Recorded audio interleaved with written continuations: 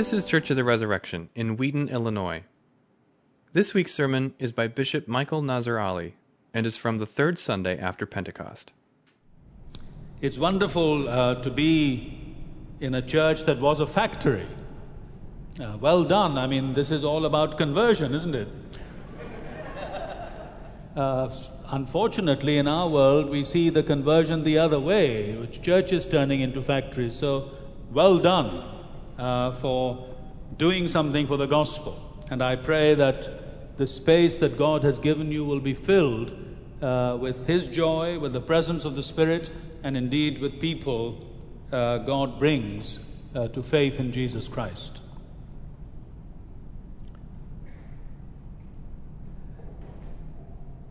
Jesus, when He comes back from the grave, according to both volumes of St. Luke, his Gospel, and the Acts of the Apostles, first shows them how everything that has happened was how it was meant to be.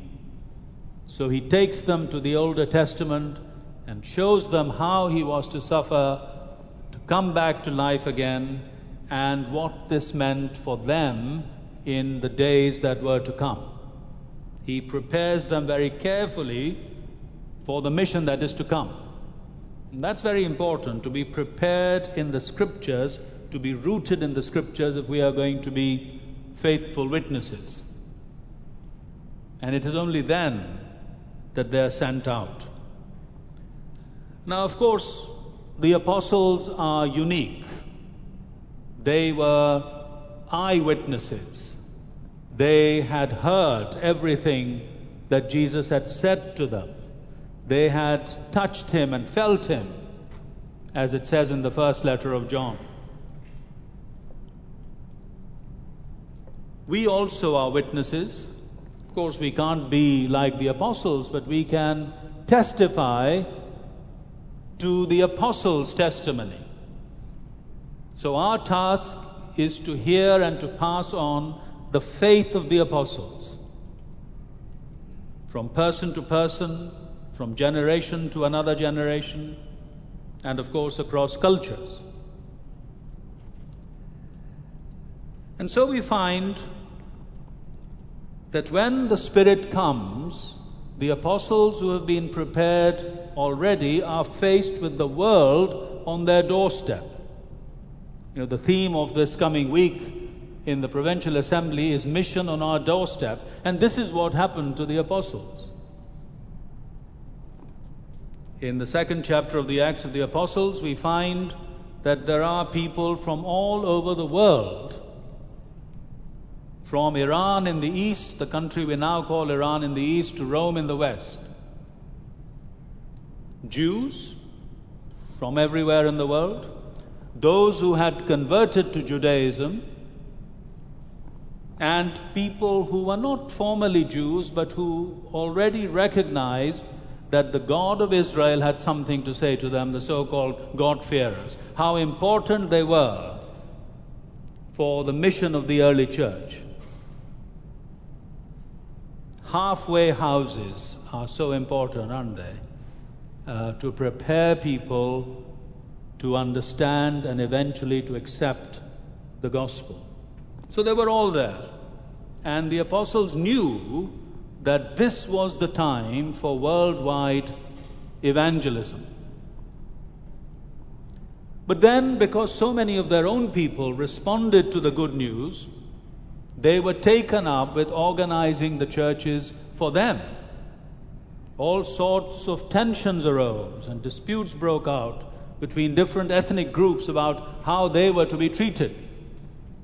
And we find not too much about worldwide evangelism between chapters 2 and chapters 8 and following. So what happened then? Where did the impetus for this worldwide mission of the church come from? Well, it came actually from martyrdom. From that very first giving up of his life by St. Stephen, the proto-martyr, for witnessing to Jesus Christ. martyrdom has been the story of the church. And in this century, some of my own ministry these days has shown me that there are more martyrs for the church and for the Christian faith today than there have ever been before in history. I mean, that is the truth of the matter. More people are imprisoned or tortured or exiled or killed today for the faith than at any time before in the history of the world. But it was Stephen's martyrdom that proved the impetus, because it scattered the gathered church. It scattered them to different parts of their own country and eventually abroad. And as they were scattered, of course, it is natural, isn't it? They shared the good news of Jesus Christ with people who were like themselves, who were fellow Jews. And of course, it's easy, isn't it, if you speak the same language, if you share the same culture, to share that good news with people who are like you. But brothers and sisters, it did not stop there. That's the point that is being made in this whole book of the Acts of the Apostles. It didn't stop there, because they then went, who did they go to? They went to people who were not unlike them, actually, objectively considered, who were in many ways like them, had the same history, but people they disliked. You know how often that's the case, that people who are most like us are farthest away from us. Who did they go to? The Samaritans. See, they didn't want to have the Jewish people any social or religious contact with the Samaritans. But those who were scattered took the good news of Jesus Christ, how God had sent him to make us friends with him again, to fulfill all those ancient hopes that had got derailed in the story of the Samaritans. It's no wonder that the Samaritans responded to this good news. They saw at last the point of their story, which had gone so badly wrong. And then one of them, Philip, he didn't stop there. He went to that official, that minister of the Queen of Ethiopia, the one who had all the treasure. What did you say you called such a person in the United States? Treasury Secretary. Treasury Secretary. Well, that's exactly who he was. I've been recently, in recent weeks, 3 times in Africa, and God must have a purpose about that. I'll find out in due course, no doubt, what that is. But you hear of all sorts of ways in which people claim the gospel came to Africa. We praise God for all those people who have brought and are bringing the gospel to that continent. But of course, here we have in the Acts of the Apostles already God's way of bringing the gospel to that continent. In the Ethiopian minister, and we praise God for the long story of the church in that land. And then what happened? The gospel comes to the very heart of the camp of the enemy, the occupying force, the imperial army. It comes to Cornelius, again, who has been prepared wonderfully by God before.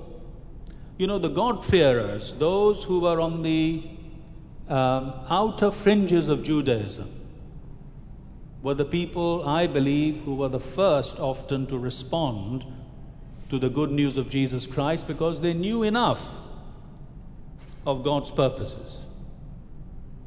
And then they could spread the gospel further afield with those who had no previous contact with the God of Israel. So here we have an expanding circle of the good news. From Jerusalem outwards, as Jesus indeed had said. And now we find these people come to Antioch in the reading we've just had. Antioch was at the time the third city of the empire, ranking after only Rome itself and Alexandria. It had, in the ancient world, a large population, about 500,000 people. That's big for an ancient city. And it had all the equipment that such a city should have: statues and pagan temples and gymnasia and all sorts of facilities. But when these early disciples arrive, they discover a hunger. The old paganism, the fires of it were dying out. People had stopped believing in the ancient gods.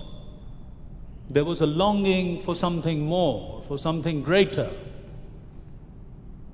That desire for God planted in every human heart. It is that which makes them respond to the preaching of the gospel as ever,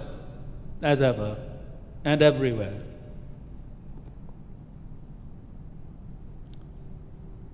So we read that when they take this word, not only to the Jews, but to the other people of Antioch, what happens?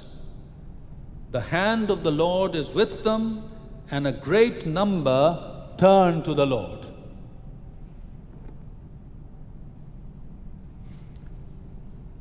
When the apostles, who had stayed, of course, in Jerusalem, hear about this, they send Barnabas to them.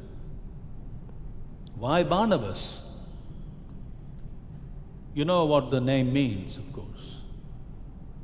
The apostles called him son of encouragement.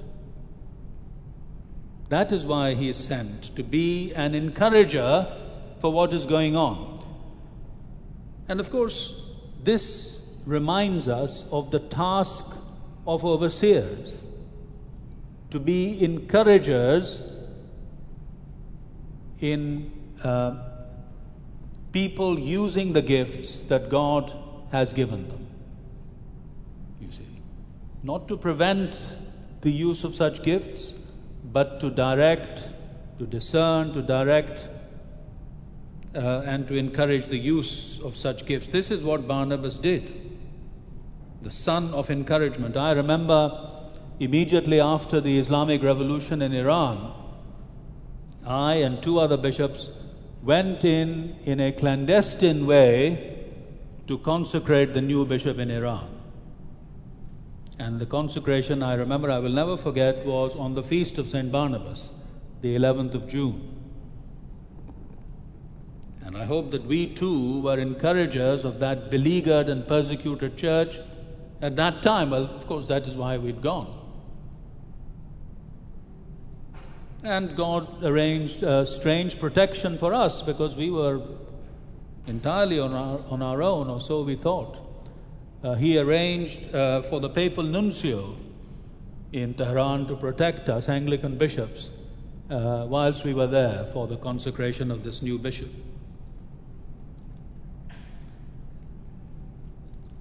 What is the result of Barnabas coming to this church? It is an increase in evangelism.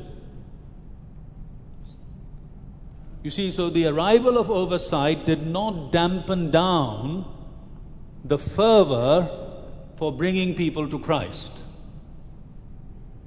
but increased it. And how we bishops need to remember this, that our task is not to quieten things down. It's not to make people a part of a system, but to encourage the sharing of this good news ourselves, of course, to do it, but also to encourage our people to do it. So it says,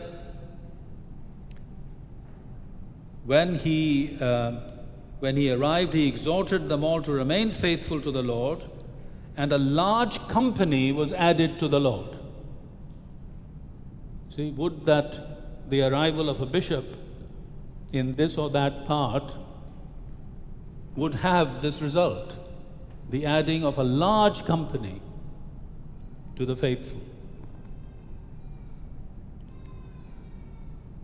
So at Antioch, we find effective oversight leading to effective evangelism. But that is not the end of the story, of course. Because Barnabas realized that evangelism is not enough. Just bringing people to the feet of Christ, good and desirable as it is not enough. So what did he do? He'd known a man called Saul, who had been wonderfully converted, and Barnabas, in fact, had been responsible for bringing Saul to the attention of the apostles. So he goes and finds him and brings him to Antioch. Why? So that they could teach those who had come to faith. You see, evangelism has to be followed by a grounding in the faith. Thorough teaching in God's Word and in God's purposes for us, for people to work out the implications of the gospel for them in every aspect of their life. Who they are as persons, how to treat others as made in God's image at every stage of their lives. What is the importance of family in God's purposes for the bringing up of children and the mutual regard that husband and wife should have one for another? How we are to relate to those who are set over us in authority in the state, when we are to obey them and when, with all due respect, we are to say no if they ask of us something that is contrary to God's word. What we are to do for social justice, all the whole implications, all the implications of the gospel have to be worked out. And this is what was happening at Antioch, and this, of course, is what should happen in every fellowship, in every church, in every part of the church, in every generation.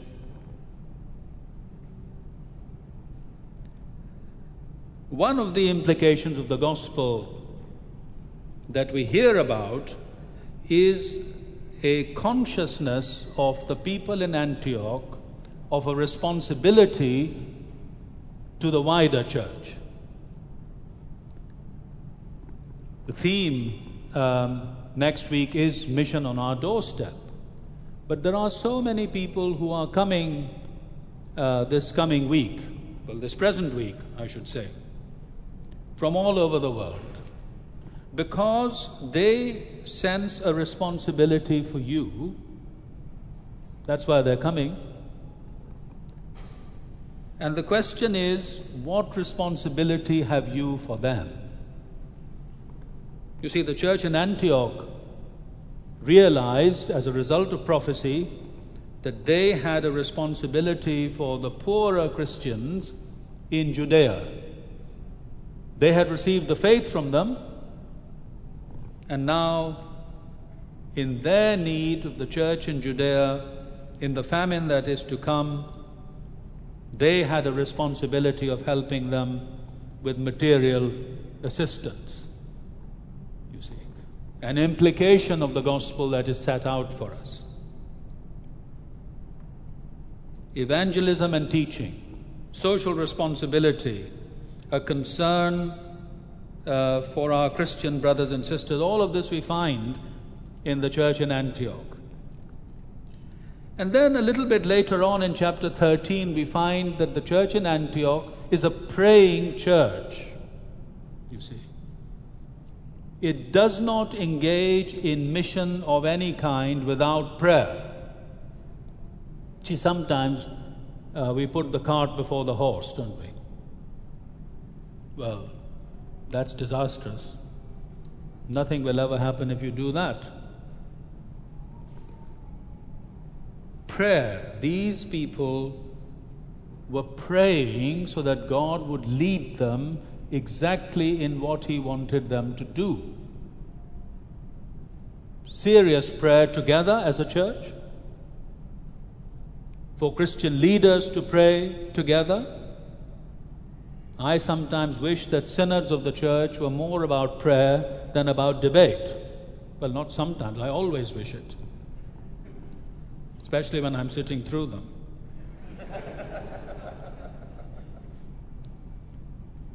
A praying church and a fasting church. You see, they were preparing seriously for what was to come. Today, our Muslim friends celebrate Eid al-Fitr, which is the end of their month of fasting. And sometimes when I look at them in that month of Ramadan fasting, I say, well, what are Christians doing? When and how do we fast? For what purposes? There's a lot about fasting in the Bible.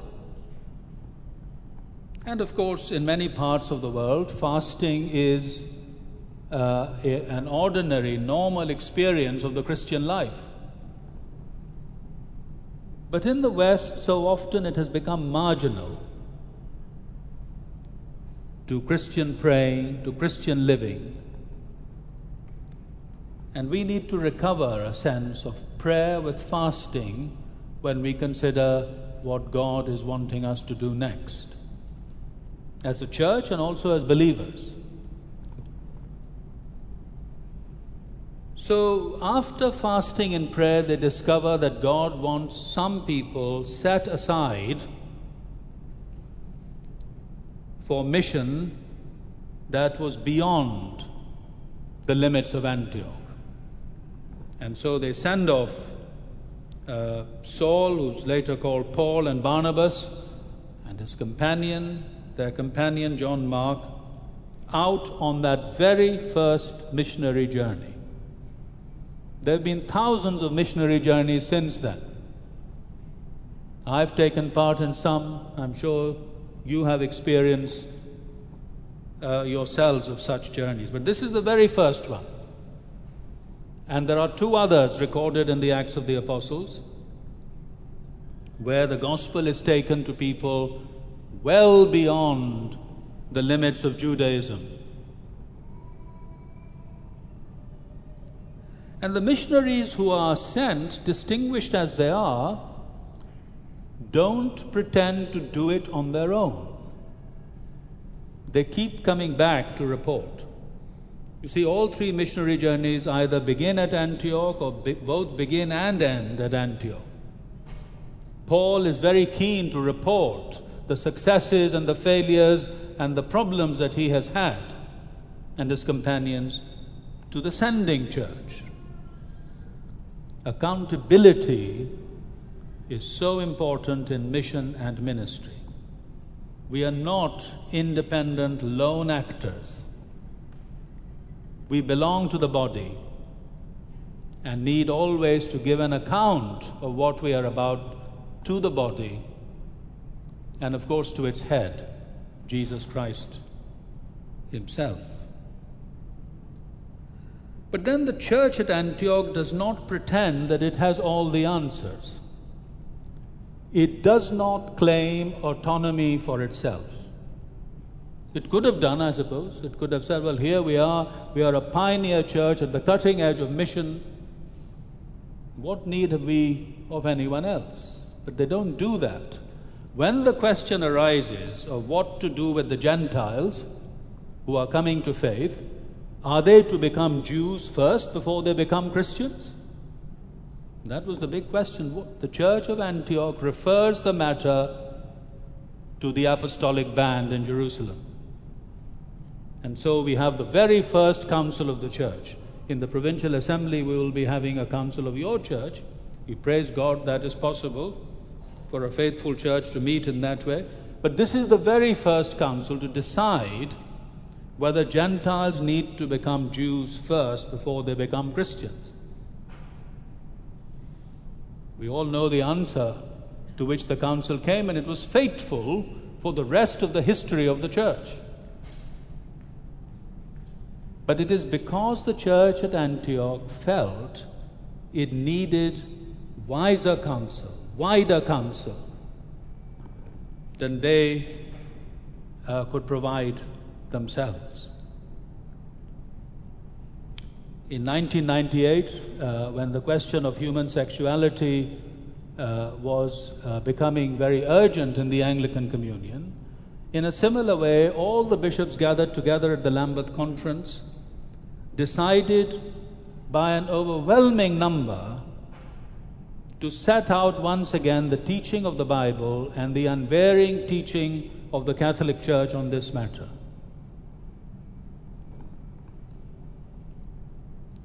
Of course, there were some who rejected this, but in doing so, they were rejecting both teaching of the Bible and the teaching of the living authority of those who had been given a commission by God to bring this teaching, to set this teaching out in the presence of the rest of the church.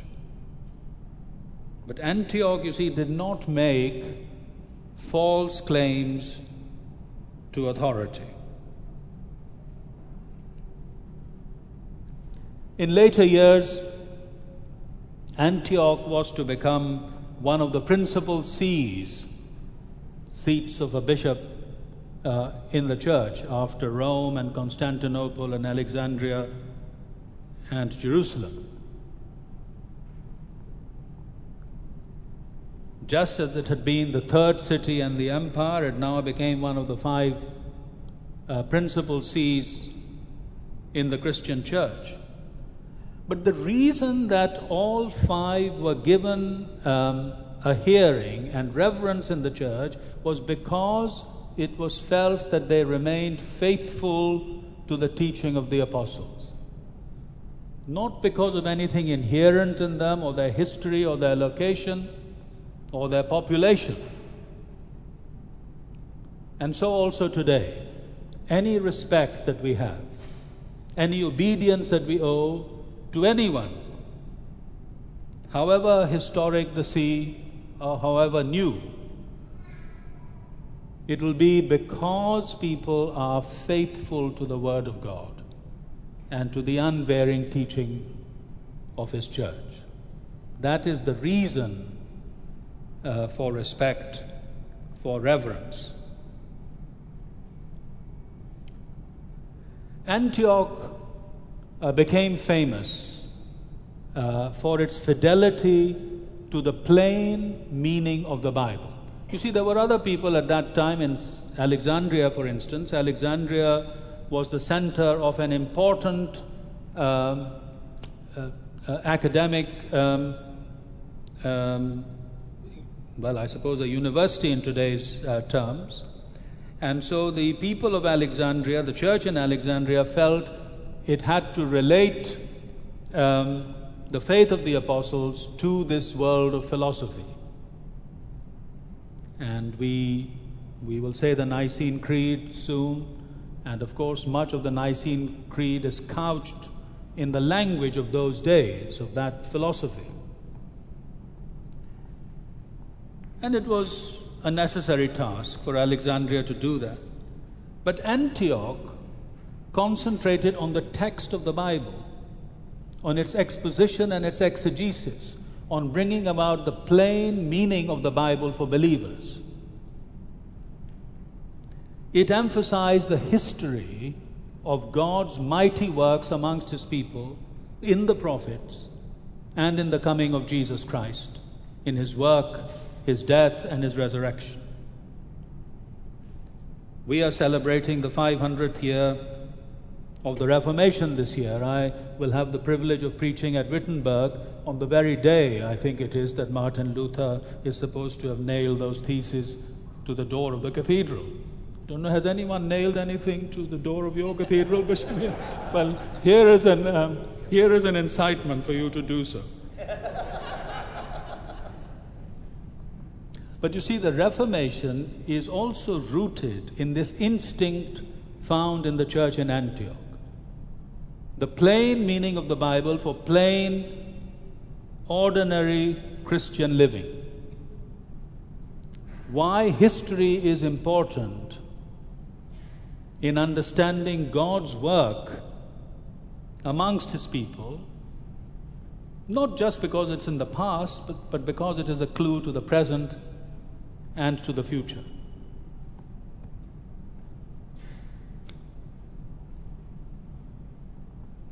Antioch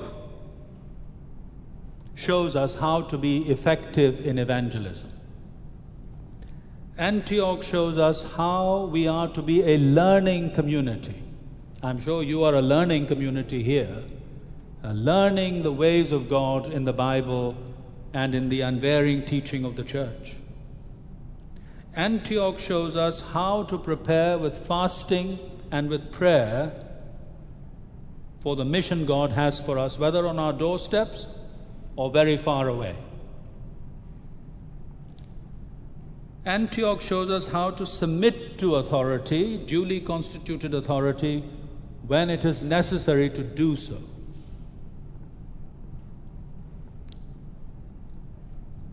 And most of all, Antioch shows us how to take the Bible seriously. I'm so glad that this week we will be with churches from all over the United States and Canada, from the Episcopal tradition, from the Anglican tradition, who are committed to taking the Bible seriously.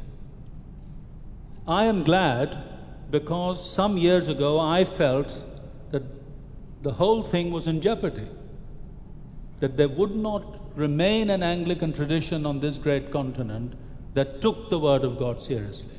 So the fact that you are here and I am here is a sign of God's mighty working in this place. Praise God for that indeed. And we pray that what God has done amongst you, He will also do elsewhere. There are other needy places in the Anglican world today, and what you have gone through, others are going through now or are about to go through in the days and years to come. So pray for them and work with them so that God's Word will be supreme, will remain supreme in our communion. Amen. Thanks for listening. Our vision at Church of the Resurrection is to equip everyone for transformation. As part of that vision, we love to share dynamic teaching, original music, and stories of transformation. For more of what you heard today, check out the rest of our podcast. To learn more about our ministry, visit churchres.org.